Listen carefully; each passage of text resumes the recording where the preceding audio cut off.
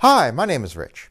Put your money where your mouth is. It's a common challenge and one that makes sense. If you really believe what you're saying, back it up with a tangible sign of confidence. Our story this week is from the prophet Jeremiah. The Babylonians, which is modern-day Iraq, rule the region. They've ensured that the king of Judah, the southern kingdom of the Jewish people, has to be subservient to them. But when Egypt makes noises about rebelling, the king wants to join them. Jeremiah counsels against it, saying it will lead to their destruction. The king ignores Jeremiah, placing him under arrest, and the Babylonians lay siege to Jerusalem. Then a relative comes to Jeremiah to offer him a chance to buy his land.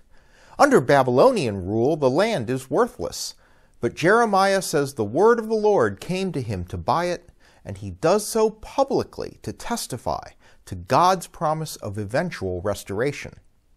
Have you been waiting on the fulfillment of a promise from God? How do you maintain your resolve?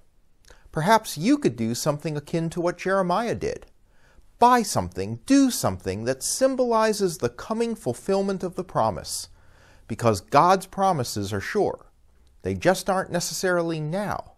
But maybe you can do something tangible that will sustain you in the meantime until God's time. We'll see you on Sunday.